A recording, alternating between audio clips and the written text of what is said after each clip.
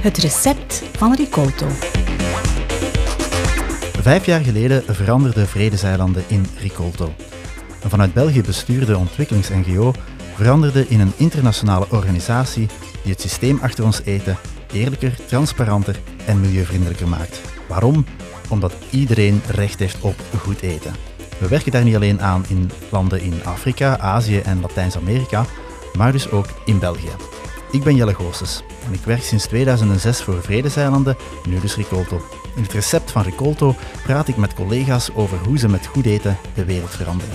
5 vragen over 5 jaar Ricolto, over het verleden en over de toekomst. Welkom bij de 5e aflevering van het recept van Ricolto. Het is vandaag 14 januari 2023, het tweede weekend van januari en dat was traditioneel het campagnemoment van Vredeseilanden en nu dus ook de start van de Week voor Goed Eten van Ricolto. Al 40 jaar zijn vrijwilligers dan in de weer met fondsenwervende acties. En in die 40 jaar is er natuurlijk heel veel gebeurd. De wereld is veranderd en ook die campagne is heel erg geëvolueerd. En dat is precies waar ik het in deze aflevering over wil hebben. En ik ben heel blij dat ik daarvoor 2 veteranen aan mijn tafel mag uitnodigen. Ik zou zelfs durven zeggen, 2 van mijn favoriete boomers. Welkom Anne Bosmans en Jan Wickaert. Welkom ook aan alle mensen die de opname hier vandaag live meemaken in het Ricoltohuis in Leuven. Ik zou zeggen, laat jullie eens horen. Ja. U hoort het, het is voor echt en we gaan het in de toekomst nog wel eens vaker doen, omdat het gewoon gezellig is om ervoor en daarna nog iets te drinken. Goed, laat ons beginnen met het begin. Een kleine introductie lijkt mij wel op zijn plaats. Anne, ik ga gewoon bij jou beginnen. Wie is Anne Bosmans? Heel kort, hè? Ja. Ik was in 1975 een zoekende jongere.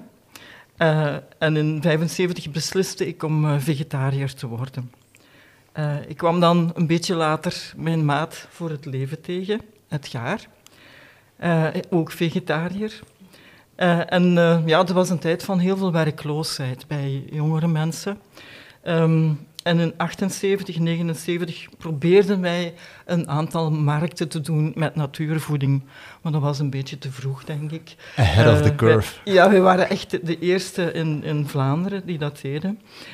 Dat was brood en beleg en groenten en fruit en granen die we allemaal zelf moesten uitwegen. Maar ook waspoeder en eigenlijk alles wat mensen vroegen.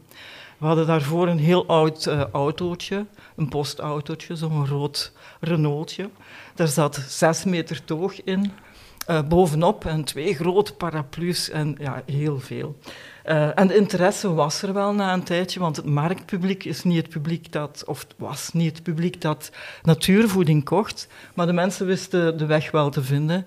Het probleem was alleen dat misschien onze commerciële ingesteldheid een klein beetje te wensen overliet. Dus we mikken vooral verlies. Nu, ik was altijd al geboeid door ontwikkelingssamenwerking, maar Vredeseilanden kende ik niet. Maar ik was wel, toen ik kwam solliciteren, omwille van die grote werkloosheid, zo ben ik hier dan terechtgekomen, gecharmeerd door het pragmatische en ook door de uitdaging om zo'n campagne uit te bouwen. En ook de idee dat je een veelheid van samenhangende problemen, dat je die best allemaal tegelijk aanpakt. Hè. Zo werkte Vredeseilanden toen. Dus ik was al geboeid door ontwikkelingssamenwerking. Trouwens, het Gaar en ik, we hebben elkaar in de wereldwinkel van Hasselt leren kennen. En op 1 april, dat was dan geen aprilgrap 84, ben ik gestart samen met 4 andere coördinatoren. Om ieder in zijn eigen of haar eigen provincie een campagne uit de grond te stampen. En wij vervoegden toen een team van 5 mensen. Annie, die hier zit. Daar was ook Herman, de directeur. Jo voor communicatie. Pat, die was verantwoordelijk voor de zuidwerking. En Geert, dat was een gewetensbezwaarde. Eigenlijk een voorganger van Jan Wickaert. Wij konden dat toen beginnen te werken hier, omdat er een BTK-project was in het leven geroepen. En dat was een initiatief van een Waalse socialist, Guy Spitaals. Dat was in het kader van zogenoemde BTK-projecten, bijzonder tijdelijke kader. Dat was voor 1 jaar en dan werd dat misschien verlengd, et cetera. Maar daarvoor moesten wij wel een campagne uitbouwen en er was ook een financieel doel vooropgesteld. We moesten 1 miljoen Belgische frank inzamelen, extra. Voor Limburg betekende dat was 800.000 tot dan, dat moest 2 miljoen rond zijn. Werklozen met een verkoopstarget. Juist, ja. Vernieuwend, amai, ja. Oké, Jan Wickaert, zelfde vraag aan, wie is Jan Wickaert? Wie is Jan Wickaert? Ik ben geboren in 1960, dat is het jaar ook waarin Vredeseilanden werd gesticht of opgericht. Ik ben opgegroeid in Melsbroek, dat is een klein dorp aan de voet van Brussel. Ik heb dat dorp ook heel snel zien veranderen in de jaren 60, 70, 80 ook. De luchthavenuitbreiding, autostrades die aangelegd werden enzovoort. En dat heeft toch wel een invloed gehad op mijn verdere leven ook.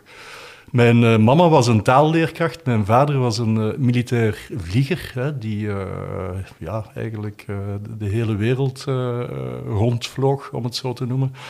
En hij heeft ook heel wat invloed gehad op mijn leven, dat voel ik, dat besef ik vandaag pas. Door het feit dat hij verhalen binnenbracht vanuit Indië, vanuit Mexico, vanuit Congo enzovoort. Dat is wellicht een van de redenen geweest waarom ik iets later ook op zoek gegaan ben naar een job in een internationaal gerichte organisatie.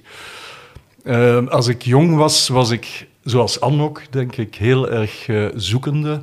Ik was onder meer actief bij wat we toen noemden de Groene Fietsers. Dat was de groene beweging avant la lettre. Dat was de voorbode van Agelef, later Groen. Ik was ook niet weg te slagen, bijvoorbeeld in de brouwerij in Viersel van Luc Verstijlen toen. Wij deden allerlei acties in Brussel ook, toen al, richting de Innovation, de grote supermarché, laat ons zeggen, waar we plastic flessen melk gingen kopen om dan de plastic terug te brengen naar het hoofdkantoor van de GB enzovoort.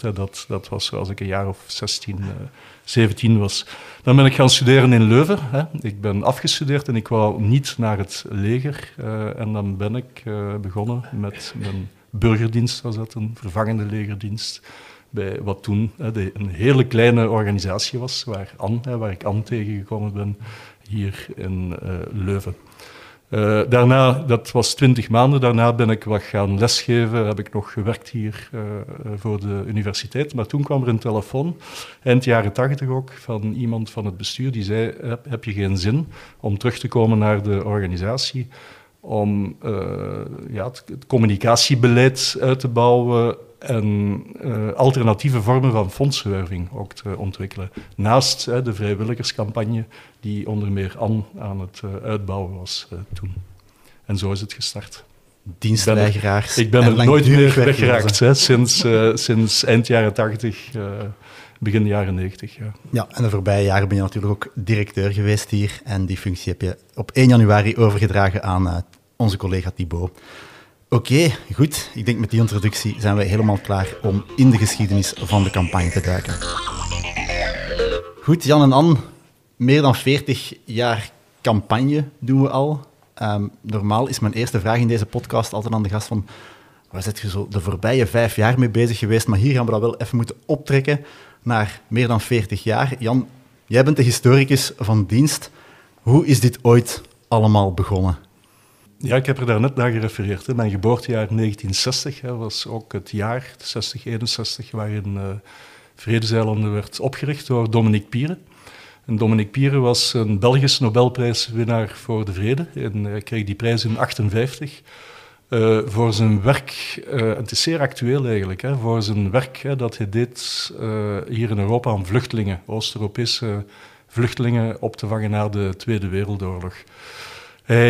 Naar aanleiding van die Nobelprijs werd hij uitgenodigd door de overheid van Bangladesh op dat moment omdat Bangladesh met een conflictprobleem zat met India. Het had te maken met conflict tussen hindoes en moslims.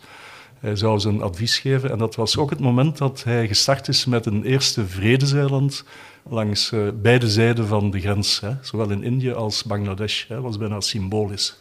Zijn stelling was dat er geen ontwikkeling mogelijk was zonder vrede. Dat was het uitgangspunt. Zijn tweede stelling was dat om dat te bewerkstelligen, dat je daarvoor moest dialogeren. En dialogeren is nogmaals geen soft begrip, geen neutraal begrip. Dat betekent dat je zelfs al verschillende visies, dat je heel erg goed luistert naar de andere visie. In de hoop dat je begrijpt waarom je tegenstrever een bepaald standpunt inneemt.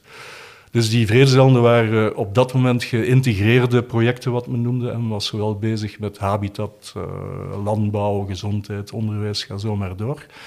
En de manier waarop men werkte was redelijk revolutionair, zou je kunnen zeggen, toch in die periode. Hij vertrok van het zelfhelpprincipe, toen al. Hij zei, ontwikkeling moet komen van de mensen zelf. Wij kunnen omstandigheden of voorwaarden scheppen die die ontwikkeling mogelijk maken. Dat was ook het begin, denk ik, van wat we vandaag nog altijd solidariteit noemen met die vredeseilanden in ontwikkeling. Er werden dus geldinzamelingsacties opgezet om die voorwaarden mogelijk te maken. Een vredeseiland was ook een eiland, zou je kunnen zeggen, maar de bedoeling was een piloot, noemen we het nu, een innovatie, een labo. En had de bedoeling toch ook als een sneeuwbal, laat ons zeggen, uit te waaieren naar de bredere omgeving. Nu plakken we daar andere termen op. We zeggen we beginnen met piloten.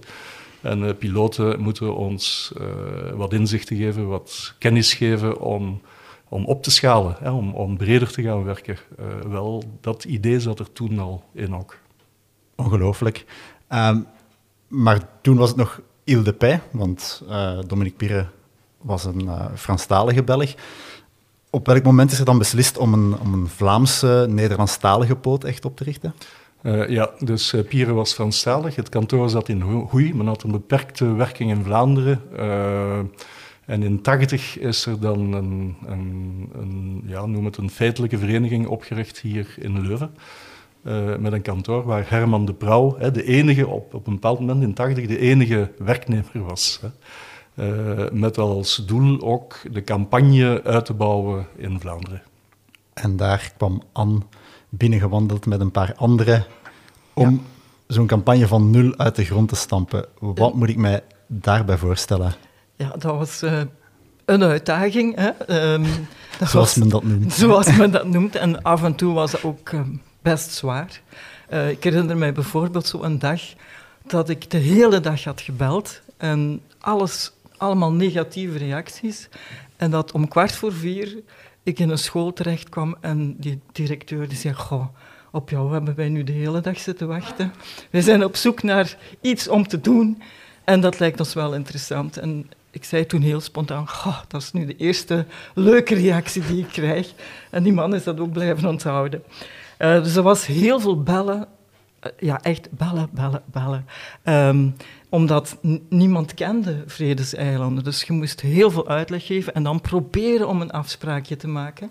Want als je 1 keer bij iemand thuis kwam of in de vereniging kwam, dan waren die gewoonlijk wel verkocht. De mensen stonden er wel voor open. Ik denk dat het enthousiasme van de coördinatoren daar ook wel een beetje bij hielp. Nu, ik had gelukkig... ben ik nogal optimistisch van aard en ik dacht elke dag, ik ga vandaag de grot van Alibaba vinden, vol met geld. En soms gebeurde dat ook. In Tessenderlo is dat gebeurd. Dus ik had 5 afspraken in Tessenderlo en de eerste afspraak die ik had was met Guy. En Guy die hoorde mijn verhaal en die zei: "Heb je nog afspraken hier?" "Ja, met wie?" "Ik ga die bellen." En hij belde die allemaal en zei: aan gaat niet komen, want we gaan dat gewoon van hieruit allemaal doen. Dus het jeugdhuis, het Muzaike gaat dat doen. Efficiënte netwerking. Voilà, dat was echt zalig, maar dat was echt een uitzondering. Hè. Dus daarom weet ik dat nu nog altijd. Ik was heel optimistisch en ik heb wel geleerd door al die negatieve ook wel reacties om te dromen met mijn voeten op de grond. Hè.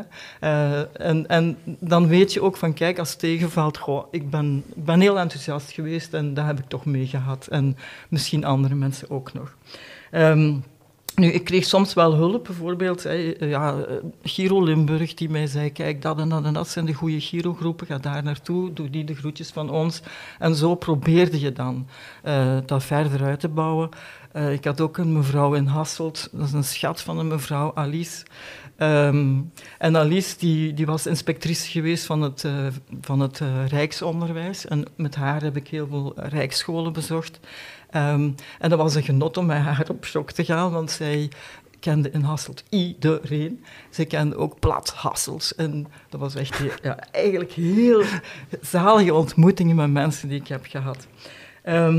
Na een tijdje waren er toch al een aantal groepen en die wilden eigenlijk wel van elkaar weten, wat doen die anderen eigenlijk? En dan hebben we een eerste startdag gedaan, provinciale startdag. Dat zat 20 man en we hebben daar gewoon een heel ouderwets rondegesprek gedaan, maar daaruit zijn eigenlijk best veel comité's ontstaan. En dan hebben we later grotere startdagen gedaan met workshops, dans en Afrikaanse muziek, et cetera, et cetera. Op het hoogtepunt kwamen daar dan 200 jongeren naartoe, met heel veel ambiance. Dat was eigenlijk wel heel leuk. Nu, ook acties waren er heel veel. Dat eerste jaar viel dat best mee. Er waren heel veel acties gepland in elk geval. En dat waren eigenlijk niet zozeer de verkoop van gadgets, maar dat waren Afrikaanse maaltijden, sportevents. De Giro van Helchteren die vuil ging ophalen en dat sponsorde per kilo. En heel dat vuil ging storten aan het gemeentehuis. En daar kwam dan de Vrije Radio, dat bestond toen nog, die maakte daar een uitzending over. En heel dat dorp stond op zijn kop. En zo gebeurde er eigenlijk heel veel. En dan, na een tijdje, wij moesten eigenlijk het verhaal vertellen dat ons gedicteerd werd, een klein beetje door Ile de Paix. Dat was heel abstract allemaal voor ons. Hè. Dat ging over Mali, maar wisten wij veel wat daar echt gebeurde. En dan zijn we in 1988 naar Togo gegaan met de coördinatoren die er toen nog waren, want er was wel best een groot verloop. En dat was een eye-opener, hè. Als je dat echt zelf allemaal ziet en voelt en ruikt, dan kom je terug op een andere manier. Je gaat ook heel anders mensen warm maken. De vrijwilligers zeiden dat ook de verhalen die je nu vertelt, dat is op een totaal andere manier. En we hebben toen ook het idee gehad van we moeten dit soort ervaring ook aanbieden aan vrijwilligers. Hè? En dat is ook daarna gebeurd. Nu, die coördinatoren die maakten op den duur elk hun eigen reis naar een ander land ook heel dikwijls. En we kregen dan op een bepaald moment 5 coördinatoren die 5 verschillende verhalen gingen vertellen. En dat vonden we misschien toch niet zo heel oké. Dus nu maak ik een hele grote sprong. Hè. In 2001 is er een team gestart met nog 3 regionale coördinatoren, geen provinciale meer. Er was dan ook een verantwoordelijke voor culturele projecten. Een verantwoordelijke voor de scholenwerking. Dus dat is echt een specialisatie die we toen hebben doorgeduwd. Een logistiek medewerker. Jan is toen diensthoofd geworden. En ikzelf werd toen verantwoordelijk voor de campagne voor Vlaanderen dan. Hè. En dan in 2011 werd ik verantwoordelijk voor het geheel van de fondsenwerving. Ja. Ongelooflijk. Dank voor deze korte masterclass in hoe start ik een organisatie en een campagne van 0 op met 0 netwerk. Ik denk dat er nog altijd heel veel lessen zijn die vandaag even goed van toepassing zijn. Dus misschien moeten we deze kennis te gelden gaan maken en deze podcast toch niet zomaar gratis verspreiden. Goed, Jan en Anne, we hebben nu het verhaal gehad van hoe het helemaal van in het begin begonnen is. Maar natuurlijk, over 40 jaar zijn er enorm veel veranderingen gebeurd in de wereld. En ook aan die campagne. En als je daar zelf op terugkijkt, wat zijn voor jou dan zo de belangrijkste punten in die campagne die gaandeweg zijn beginnen evolueren? Om te beginnen misschien gewoon het materiaal dat verkocht werd om geld in te zamelen. Ja. Ik denk dat je bijna kan zeggen, zeg mij wat je als kind verkocht hebt voor Vredeseilanden en ik kan bijna uw leeftijd raden. Ik heb nog latten verkocht, bijvoorbeeld. Ja, oké. Het is begonnen met de blok. En de blok, dat werd zo genoemd door een meneer Sarlet. Meneer Sarlet was eigenlijk de man die in Limburg al een beetje actief was voor ik begon. Hè. Dat was een vrijwilliger, heel gedreven, een Franstalige. En die ging die blok halen bij Ile de Paix. En die zaten in een grote vuilzak. Dat was eigenlijk gezegd. Die man die had de gewoonte om bij iemand thuis te komen, gewoonlijk bij vrij rijke mensen, een beetje de bourgeoisie. En die had dan een vuilzak bij, vol met blok. En hij gaf die af. Hè. Zo ging dat. Dat waren eigenlijk wel heel leuke blokjes, redelijk grote blokken. En daarmee kon je bouwen. Hè. Dus dat was een vorm waarmee je een kubus kon maken. Daarna zijn er kleine... En dan kon je er altijd nieuwe kopen. Ja, altijd nieuwe. En je kon bouwen. Dat was marketingtechnisch briljant. Ja. Oké. Nu, die waren wel vrij groot, dus wij hebben daar dan kleine blokjes van gemaakt. Hè. Dat was Ile de Paix eigenlijk. Maar dan is er we hebben eigenlijk gigantisch veel verkocht. Hè. We hebben ooit cowrie-schelphangertjes verkocht uit Senegal, van leer gemaakt. En dat was een ramp, want die dingen stonken. Dat leer was niet goed bewerkt. Okay. Dat is marketingtechnisch dan weer voor verbetering van dat was iets minder goed. We hebben dan een hele tijd... Ja, dus het begon eigenlijk niet... Ja, de blok nog niet, maar dan zijn we eigenlijk ons logo gaan verkopen. Dat was ook wel een goede manier, denk ik, om bekendheid te creëren. Dus we hadden mannetjes die in elkaar klikten. De klikmannetjes noemden wij die dan ook. En dan dat zijn ook mannetjes geweest van duurzaam geproduceerd balsahout. Dan werden dat sleutelhangers, maar altijd de mannetjes. We hebben ook nog dobbelstenen zelfs ooit verkocht, waar het 5 het manneke was, denk ik. Ja, ja, dat klopt. Maar op de duur had je dan zo'n winkel en van alles nog een klein beetje overschot. En ja, dat was eigenlijk niet zo heel goed te doen. En nu zijn het dan lepels eigenlijk. Hè? En de prachtige zakken die dit jaar worden verkocht, ja, voor minstens €10. Als je voor €50, dan krijg je een attest. Voor €40. Ik blijf toch maar... Dat is alleen als je een gift doet. Voilà. Ja, maar dat kan ook. Dat kan ook. €10 en €40 gift is €50. Voilà. Maar er zijn ook de lepels. Hè? Dus, en dat vind ik wel heel goed. Wij verkochten toen ons logo en nu meer de inhoud. Hè? Dus die lepels zijn op dat gebied natuurlijk wel interessanter. Ja, we deden dus in het begin heel veel creatieve acties, van sponsorlopen, die vuilnisophaling, een lesmarathon, dat vond ik iets minder, want dan moest ik om 4:00 's morgens een les gaan geven. Dat was niet zo ideaal. Dat was wel heel leuk. Het enthousiasme was gigantisch groot. En het resultaat was soms ook heel goed. Maar dat vroeg wel heel veel van die groepen, want die moesten constant nadenken van wat gaan we dit jaar doen. En er verkochten meer en meer groepen gewoon de spulletjes aan de warenhuizen. En dan is er in 2004 de tsunami geweest in Indonesië. Dat was eigenlijk wel een vrij zware campagne. En dat kwam door het feit van die ramp natuurlijk, maar ook omdat een consortium van noodhulporganisaties toen een actie hielden in ons campagneweekend. En wij konden onze vrijwilligers nergens nog in een warenhuis zetten, want die werden allemaal bemand door mensen die gingen verkopen voor dat consortium. En wij hadden toen al een goede samenwerking met Colruyt. En Colruyt heeft toen gezegd, kijk, jullie mogen onze warenhuizen bemannen, om te verkopen. Enige voorwaarden, die moeten allemaal bemand worden. En dus moesten wij dat doen. Dat moest eigenlijk heel snel ook gebeuren. We hebben toen een database gemaakt en ervoor gezorgd dat alle Colruyts effectief bemand zijn. En wat wij dachten een ramp ging worden, is eigenlijk toch nog een heel goede campagne geweest. En toen zijn we eigenlijk begonnen voor een aantal jaren echt grootwarenhuizenactie. Tot ook dat weer een beetje vermoeiend en saai begon te worden en we weer op zoek gingen naar iets anders. Oké. En daar zitten we ongeveer waar we nu zitten. Voilà. Goed, dat is de logistiek bijna en hetgeen dat je verkoopt om fondsen te werven. Het inhoudelijke, Jan, hoe is dat verhaal er in al die jaren volgens jou geëvolueerd? Dat zijn heel veel jaren, om samen te vatten. Doe toch maar een poging. Ik ga een poging doen. En ik begin terug in de jaren 60. De jaren 60 was een wilde periode, was een boeiende periode. Ook een een enorme emancipatorische beweging die je zag gaan doorheen de samenleving.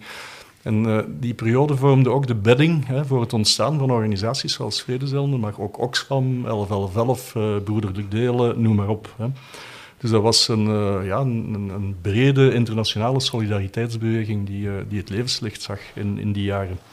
En die vooral gericht was op die solidariteit, zeker die eerste jaren. En dan zag je toch een verschuiving eind jaren 60, de jaren 70 ook, naar meer politiek gerichte campagnes. Men maakte zeer kritische analyses en men zei, willen we dat probleem in het zuiden oplossen, dan moeten we vooral kijken naar politieke agenda's hier. En dan kreeg je campagnes, zoals bij Oxfam, rond Chiquita, de multinationals enzovoort. Of je kreeg eigenlijk het begin van recht tegen onrecht ook. Allerlei politieke campagnes die vertrokken vanuit 1111.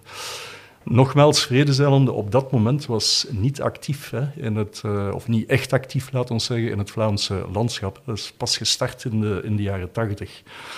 En als we gestart zijn in de jaren 80, wij waren nauwelijks bekend. Het begon met 1 man in 1980 op een klein kantoortje hier in Leuven. Begin maar eens zo'n campagne uit te bouwen. Dus die eerste jaren, of die eerste 10 jaar, denk ik, werden gebruikt om Vredezeilanden als organisatie te positioneren, ook in die campagnes. En dan kreeg je slogans zoals de woestijn herover je eiland na eiland. Dat zei iets over hoe wij werkten. Of helpen is hulp overbodig maken. Dat zei iets over hoe wij keken naar ontwikkeling. En dat vormde toch wel de boventoon in die jaren. En dan is er een verschuiving geweest in de jaren 90. Dat was de periode ook eind jaren 80, begin jaren 90 van de grote Live Aid, Band Aid acties, waar je toch wel een heel overtrokken beeld kreeg van een hulpbehoevend zuiden of een hulpbehoevend Afrika, met hongerende kinderen enzovoort. En wij zijn daar radicaal tegenin gegaan op een bepaald moment, begin jaren 90, door campagnes te gaan maken die vertrokken vanuit de rijkdom van een Afrikaans continent of een Afrikaans land. En hoe kan je beter de rijkdom tonen dan te werken via cultuur? Zo is die hele culturele piste ook in de werking gekomen. In 1994 bijvoorbeeld hebben we een campagne gemaakt die vertrok vanuit het was ook avant la lettre bijna, een cd die we maakten.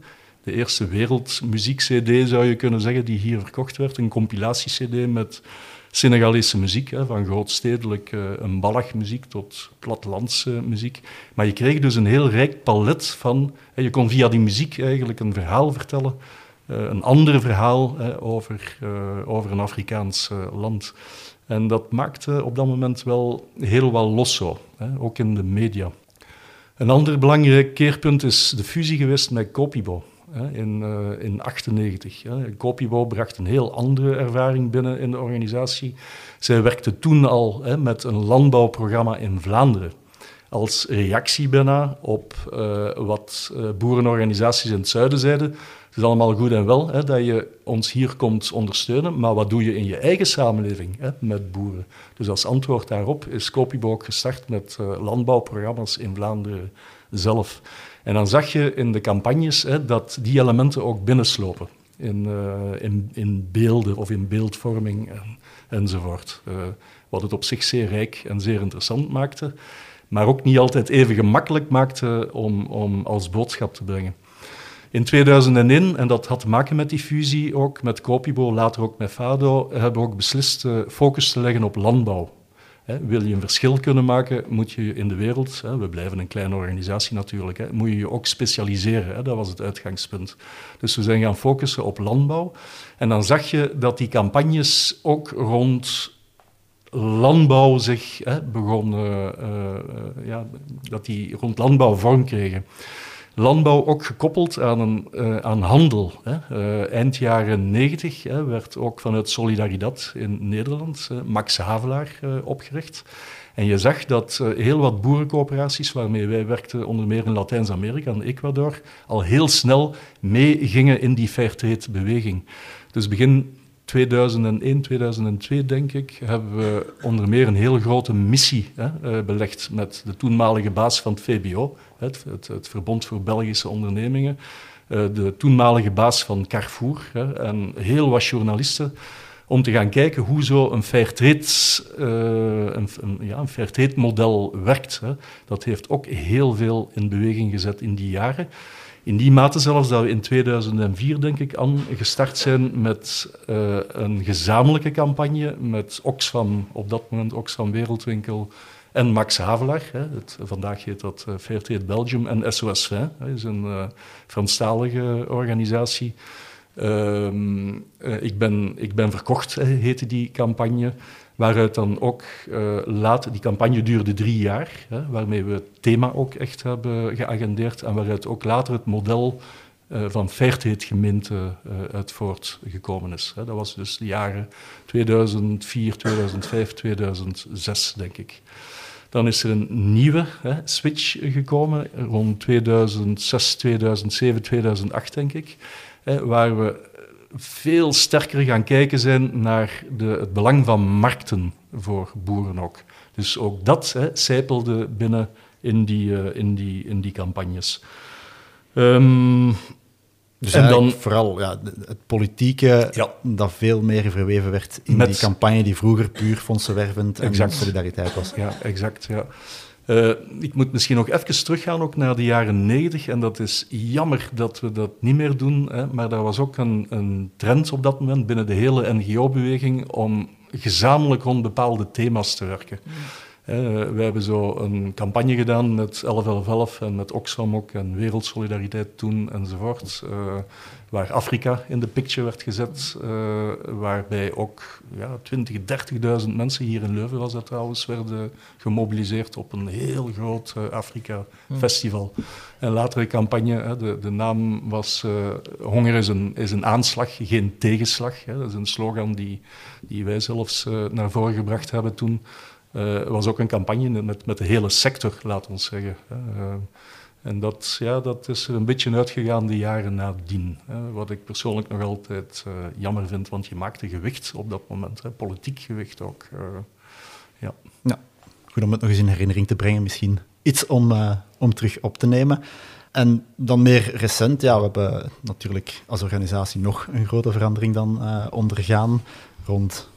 Ik moet even denken, 2018 dan, de switch naar netwerkorganisatie en dus Ricolto. Wat is daar de grote inhoudelijke lijn achter? Ja, dat is naar mijn gevoel de belangrijkste switch die de organisatie over heel die jaren gemaakt heeft. En waar we tussen 2000, ik kijk altijd met een historisch perspectief, vergeef me, maar tussen 2000 en 2015 had je vanuit de Verenigde Naties de hele MDG-campagne, wat betekende, nog altijd vanuit een Noord-Zuid perspectief kijkend, dat je armoede, laat ons zeggen, met over 15 jaar met de helft zou verminderen. Die MDG-campagne vanuit de Verenigde Naties is in 2015 omgezet naar een SDG-campagne, de Sustainable Development Goals. En die SDG's zijn niet meer geframed in een Noord-Zuid-verhaal, maar dat is een globaal verhaal. Dat wil zeggen, de uitdagingen vandaag zijn globaal.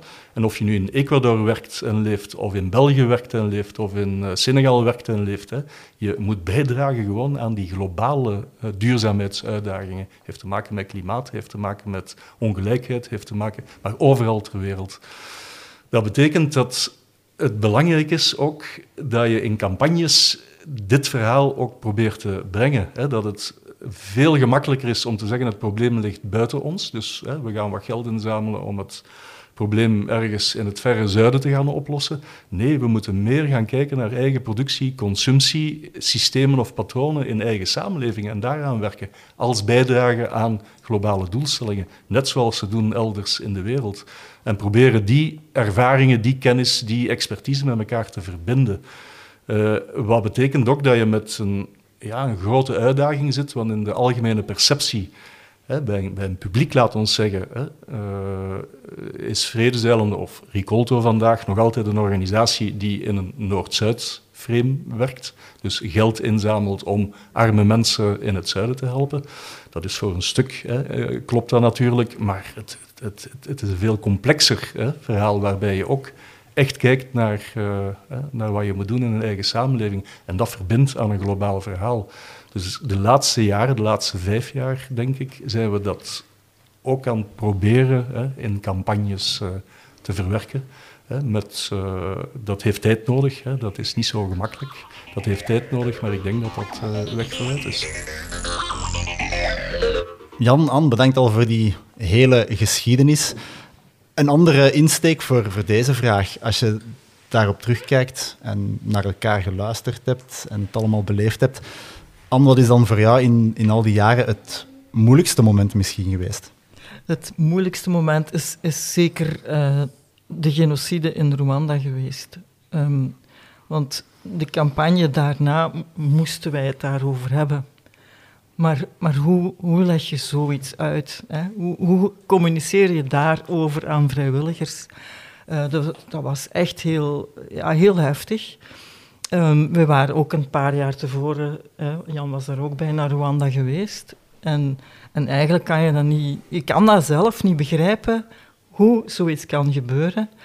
En hoe moet je het dan gaan vertellen aan een groot publiek, aan vrijwilligers ook. Dus we hebben daar toch wel ons hoofd over gebroken. En uiteindelijk zijn we beginnen te vertellen over hoe de jongeren die wij ontmoet hadden in Rwanda, welke dromen zij hadden, welke toekomst zij voor zichzelf zagen.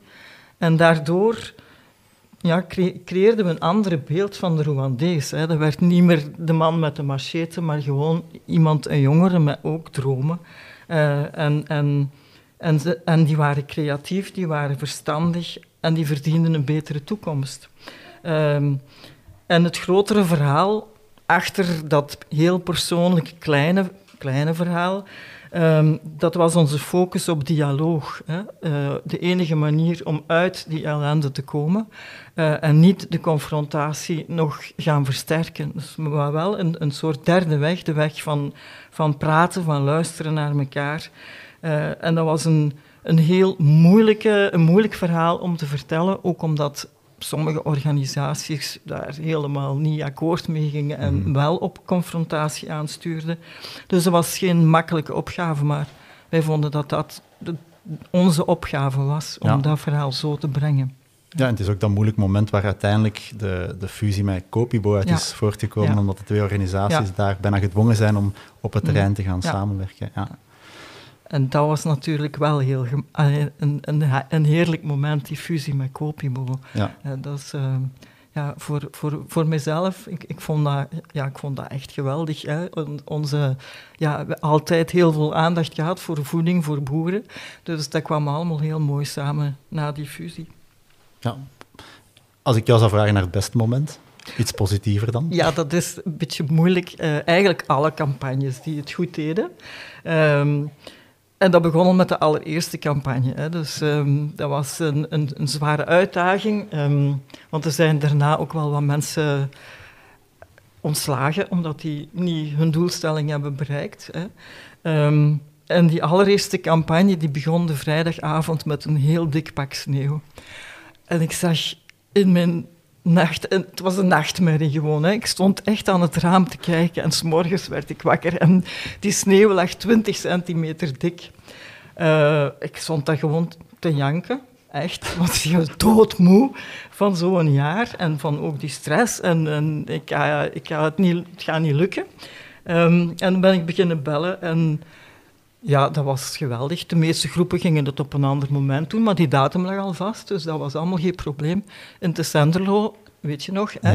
Ja. Die waren op weg, die hebben allemaal hun skis aangebonden en die hebben zijn die allemaal de blok gaan verkopen. Dus dat was echt... het mirakel van Tessenderlo. Dat was echt het mirakel van Tessenderlo. En zo zijn er eigenlijk... dan een campagne die ik ook... dat is dan niet zozeer een jaarlijkse campagne, maar ik ben verkocht, vond ik ook wel... en voor mezelf staat dat vooral een Fairtrade gemeente. Dat vond ik zelf een zeer geslaagde campagne van lange duur.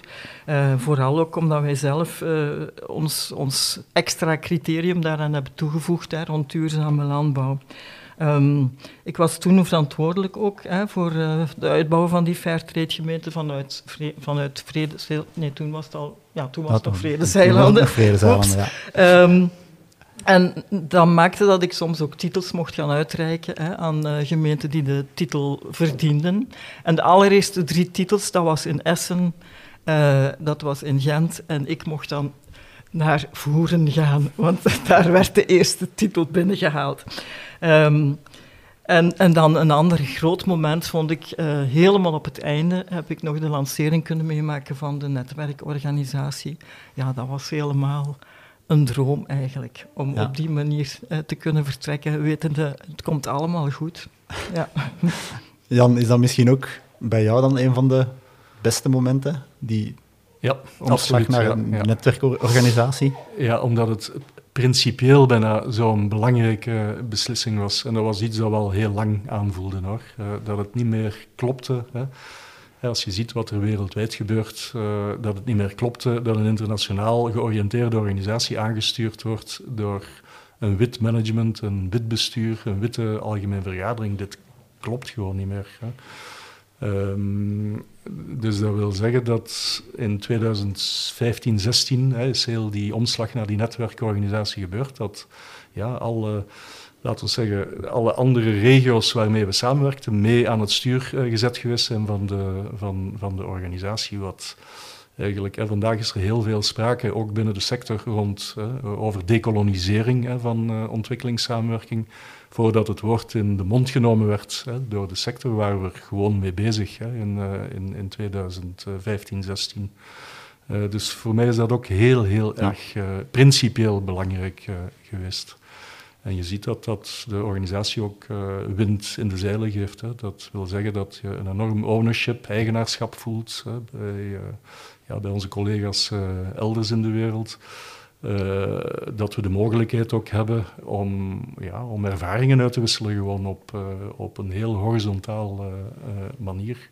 En dat we ook gezamenlijk op internationale agenda's proberen te wegen. Ja, dat is zeker zo, voor mij is dat ook wel de belangrijkste omslag geweest. Ja.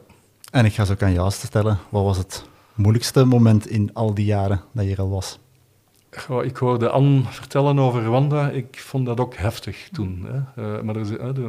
Maar als ik persoonlijk kijk ook, ik bedoel echt naar mijn eigen persoon en naar mijn eigen rol in de organisatie, was dat toch wel een paar jaar geleden. Hè. Dat had te maken met het uitbreken van corona. Het was voor iedereen een shock, denk ik. Waar je plots voor een aantal uitdagingen stond, waar je onmogelijk op lange termijn kon denken, waar je heel snel moest schakelen. Er zijn moeilijke beslissingen genomen ook, echt moeilijke beslissingen, in de zin dat we ook mensen hebben moeten laten gaan uit de organisatie.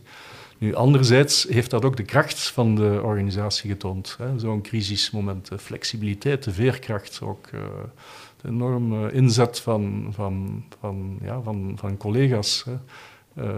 Dus zo'n crisis heeft 2 kanten natuurlijk.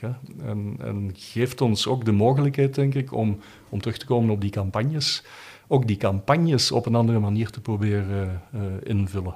Misschien een beetje weg van het vroegere klassieke straatmodel, waar we gadgets verkopen aan warenhuizen.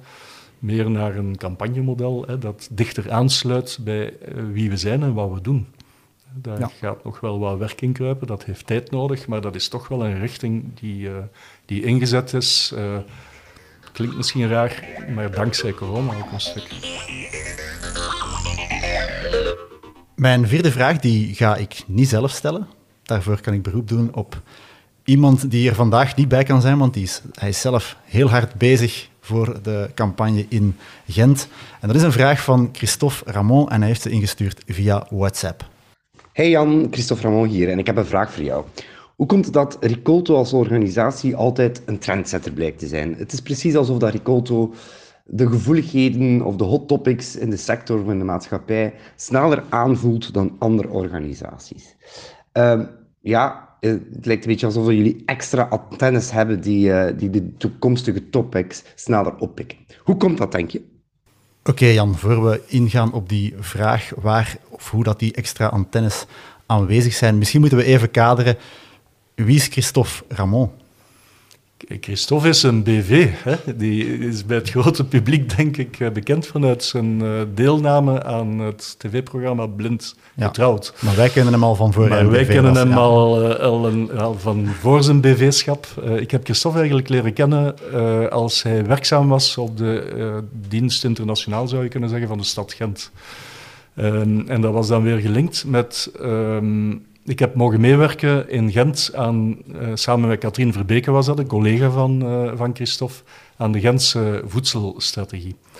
En op zich was dat een heel interessant project, omdat het aangaf wat er ook wereldwijd bezig was. Je zag dat iedereen stond te kijken naar klimaatcrisissen, maar dat steden overal ter wereld heel snel schakelden, ook Gent.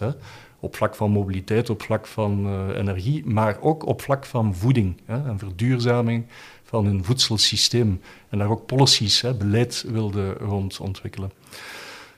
En op een bepaald moment, ik denk dat het 2018 was of zo, zagen we dat dezelfde dynamiek zich afspeelde in Quito. En dat onze collega's in Ecuador daar ook mee bezig waren. En in Tegucigalpa, in Honduras. En dan hebben we, ik weet niet meer hoe het gegroeid is, maar die steden samengebracht. Naar aanleiding van een VN-conferentie rond habitat, die ook rond voeding een stuk ging. En Christophe is toen voor de stad Gent meegegaan naar een workshop in Quito, waar het embryo gemaakt is voor wat we vandaag ook het Good Food for Cities programma noemen. En ik moet zeggen, het is ook dankzij Christophe dat we onder meer in Gent, maar ook op die workshop een en ander in beweging gekregen hebben. Dus op dit moment is Christophe ook een campagne aan het voeren, denk ik. Hij is een heel fervente vrijwilliger die ook de stad Gent betrekt bij onze campagne. En heel andere actoren betrekt enzovoort. Dat is Christophe. En wat zijn vraag betreft over die extra antennes, of hoe komt het? We hebben het hier vandaag de hele tijd gehad over de ene verandering naar de andere bijna. Daar moet ik even over nadenken. Maar het heeft te maken, denk ik, als je heel ver teruggaat, met het dialoogprincipe ook, voor een stuk.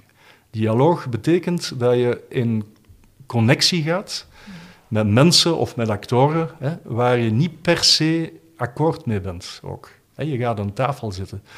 Dus dat wil zeggen dat we vanuit die houding, die attitude, al heel lang aan het spreken zijn met bedrijven, met overheden, met kennisinstellingen, noem maar op. En je moet weten, NGO's en bedrijven, een tijd geleden, dat ging niet goed samen, maar we deden dat. Dus dat wil zeggen dat we heel goed voelden ook wat er in de omgeving, in de bredere omgeving bezig was. Wat maakt dat je ook kan innoveren, dat je snel kan schakelen. Ik denk dat dat een eerste reden is. Een tweede reden is ook, en dat is al die jaren zo geweest, is dat we altijd opnieuw onszelf de vraag stelden: hoe kunnen we relevant blijven als een organisatie, een kleine organisatie, in een heel snel veranderende context. Dat heeft als gevolg dat we natuurlijk heel nerveus soms bezig zijn, heel snel moeten schakelen. Maar heeft als gevolg dat je per definitie innovatief moet zijn als je telkens opnieuw die relevantievraag stelt. Goed, Jan en Anne, daarmee kom ik al bij mijn laatste vraag. En die luidt eigenlijk heel kort. Wat hoop je voor de volgende jaren nog voor die Ricolto-campagne? Anne, ik begin bij jou. Ik hoop dat veel meer mensen zien hoe knap Ricolto is. En dat die mee aan de kaart gaan trekken. ambassadeur worden en Ricolto ook financieel belonen. Ik kan echt niet goed begrijpen dat dat niet veel bekender is en dat er niet veel meer mensen bij betrokken worden. Dus ik hoop dat zichtbaarder wordt en dat allemaal kan groeien. Dat is een mooie droom. Ja. Jan? Ja, ik heb er daar net al naar verwezen, denk ik. Wat ik zelf zo verschrikkelijk belangrijk vind, is dat die decoloniseringsgedachte doorgedrongen is, denk ik, in de sector. Dit vind ik zo belangrijk. De grote uitdaging is natuurlijk, wat ik daarnet ook zei, die perceptie van een iets bredere publieke opinie proberen bij te stellen. En dat is een hele grote uitdaging. Dus mijn droom of mijn wens is dat we de weg die we ingeslagen hebben echt voluit kunnen verder zetten en versterken. In functie van het bijstellen van het narratief, zou je kunnen zeggen. Van het frame noemt men dat. Van hoe men naar de wereld kijkt vandaag. Dat is eigenlijk mijn grootste wens. Weg van het puur caritatieve. Weg van het caritatieve, wetende dat we afhankelijk zijn van elkaar ook. In functie van hele grote uitdagingen die op ons afkomen als wereldgemeenschap. Dat is mijn droom, ja. Oké, dat lijken mij heel mooie afsluiters voor deze aflevering. Jan, Ann, ontzettend bedankt voor dit gesprek. Dank ook aan iedereen om er hier vandaag bij te zijn in Leuven. En dank ook aan iedereen die luistert natuurlijk. Ik zou zeggen, verspreid de boodschap verder. Vertel mensen over onze podcast en verwijs ook iedereen door naar de website geefomgoedeten.be, want dat is waar deze campagne dit jaar helemaal om draait. Op die website kan je onze prachtige winkelzak kopen voor €10 of ook gewoon een vrije gift doen. Dank jullie voor jullie steun en heel graag tot volgende maand voor een nieuwe aflevering van het recept van Ricolto.